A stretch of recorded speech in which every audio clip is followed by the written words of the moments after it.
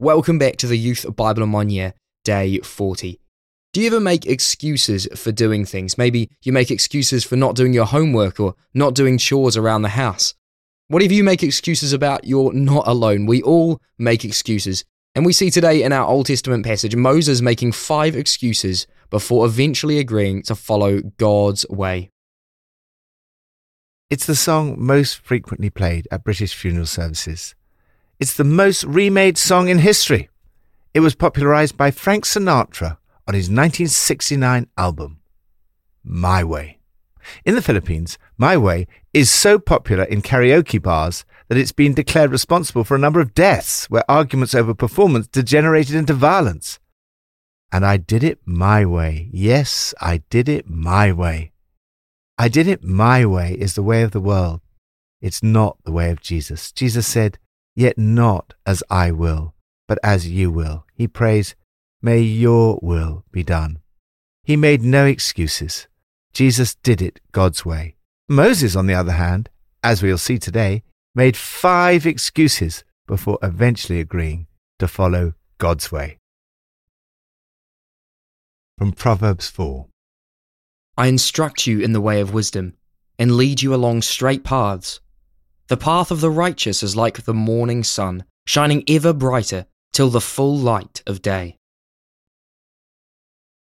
Wisdom way. Spiritual growth is like a journey. You progress one step at a time. What matters is not so much how far you've got, but that you are heading in the right direction and that you keep going. The book of Proverbs tells us that there are 2 ways, the path of the wicked and the way of evildoers. The way of wisdom, the path of the righteous. We're not told to avoid wicked people. That would mean withdrawal from the world. Rather, we're told to avoid their ways, to avoid doing what they do. If you follow God's guidance, He promises to lead you on the wisdom way. God's way may not be easy, but there's great joy and excitement in following His way. The path of the righteous is like the first gleam of dawn, shining ever brighter till the full light of day. The longer they live, the brighter they shine. Lord, thank you that you promise to lead me along straight paths. Help me to follow the way of wisdom today. New Testament from Matthew 26. Then Jesus went with his disciples to a place called Gethsemane, and he said to them, "Sit here while I go over there and pray." He took Peter and the 2 sons of Zebedee along with him, and he began to be sorrowful and troubled. Then he said to them, "My soul is overwhelmed with sorrow to the point of death. Stay here and keep watch with me." Going a little farther, he fell with his face to the ground and prayed, "My Father, if it is possible, may this cup be taken from me, yet not as I will, but as you will." Then he returned to his disciples and found them sleeping. "Couldn't you men keep watch with me for 1 hour?" he asked Peter. "Watch and pray so that you will not fall into temptation. The spirit is willing, but the flesh is weak." He went away for a second time and prayed, "My Father, if it is not possible for this cup to be taken away unless I drink it, may your will be done." When he came back, he again found them sleeping, because their eyes were heavy. So he left them and went away once more and prayed the 3rd time, saying the same thing. Your way. The way of Jesus is to say to God, not my way, but your way. Jesus not only taught us to pray, your will be done, he also prayed it himself. My Father, if there's any way, get me out of this, but please, not what I want, but what you want. A second time he prayed, my Father, if there's no other way than this, drinking this cup to the dregs, I'm ready. Do it your way. These are not prayers of resignation, but prayers of great courage, being willing to follow God's ways, no matter what. In this passage, we see Jesus' humanity. He began to show grief and distress and was deeply depressed. He has his 3 closest friends with him, the same 3 who saw Jesus in divine glory at the Transfiguration, now see Jesus in the depth of human sorrow. He prays for God the Father to show him if there's any alternative. Nevertheless, he's willing to do the Father's will, whatever the cost. For Jesus, the cost was of a totally different order to anything we face. He took the sins of the whole world on his shoulders. Hence his soul was overwhelmed with sorrow. 3 times Jesus prays for this cup to be taken from him. The cup refers to his impending suffering and death. Just before going to the Garden of Gethsemane, Jesus spoke of the cup at the Passover meal, representing his blood poured out for many for the forgiveness of sins. More than that, as is often the case in the Old Testament, his cup includes reference to God's wrath. On the cross, Jesus took the cup in your place. When you are deeply depressed, overwhelmed with sorrow, troubled, or in the middle of tough times, it's such an encouragement to know that Jesus has experienced all that you face and far more. He knows what you are going through, and you can follow his example by submitting your ways to God. There is an amazing contrast between what took place in the Garden of Gethsemane and in the Garden of Eden. "Not your way, but mine," was the essence of the response of Adam and Eve to God in the first garden. However, in the second garden, "Not my way, but yours," was Jesus' prayer to the Father. Doing it God's way meant suffering and death, but it brought the redemption of the whole world. Lord, help me to follow your example and pray, yet not as I will, but as you will. May your will be done. Old Testament from Exodus 4-6. Moses said to the Lord, "Pardon your servant, Lord. I have never been eloquent, neither in the past, nor since you have spoken to your servant. I am slow of speech and tongue." The Lord said to him, "Who gave human beings their mouths? Is it not I, the Lord?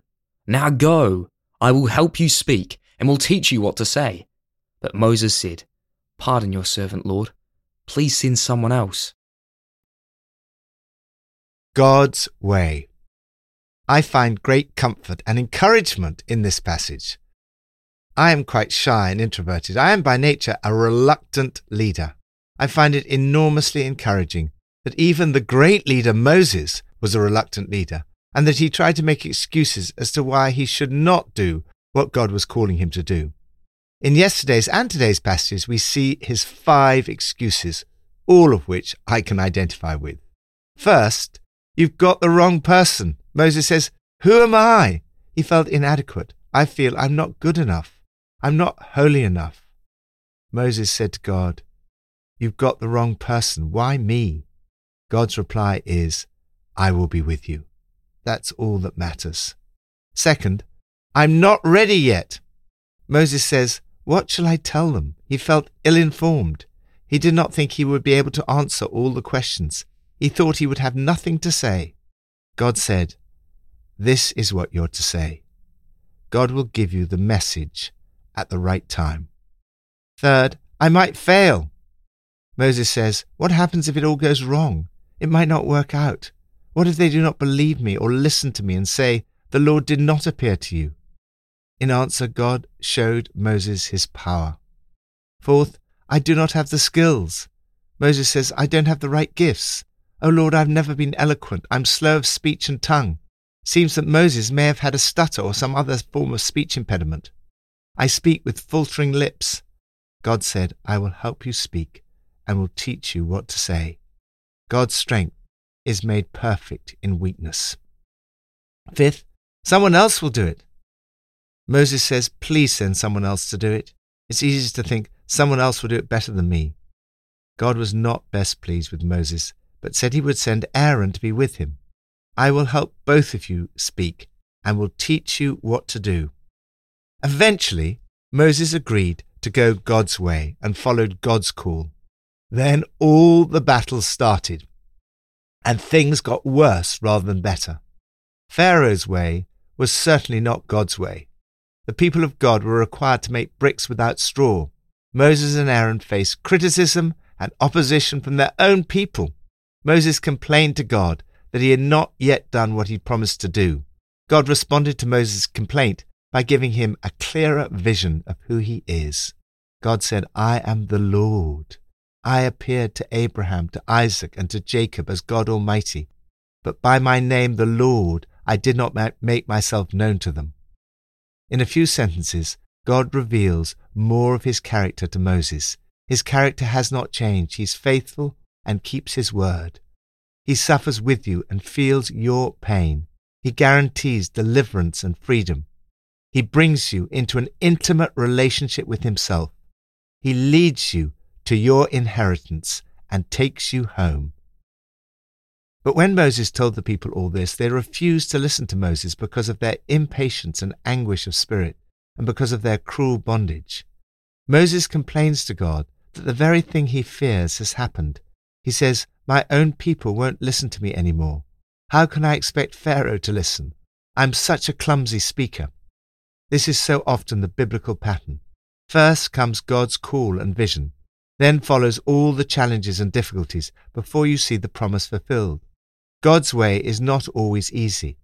It is extraordinarily challenging, but at the end of the day, wonderfully fulfilling. Lord, thank you that you say, "I will be with you." Thank you for the immense privilege of hearing your call and walking in your ways, even when sometimes things seem to be getting worse rather than better.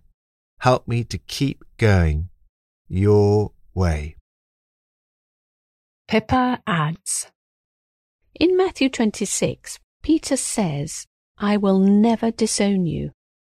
Like Peter, we all have good intentions, but we are all flawed, and we can't follow through without the power of God. The disciples fall asleep when they're supposed to be praying.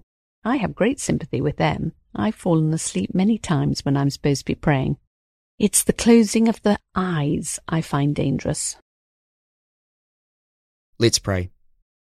Lord, I ask that I would follow your way without question, that I wouldn't make excuses before you.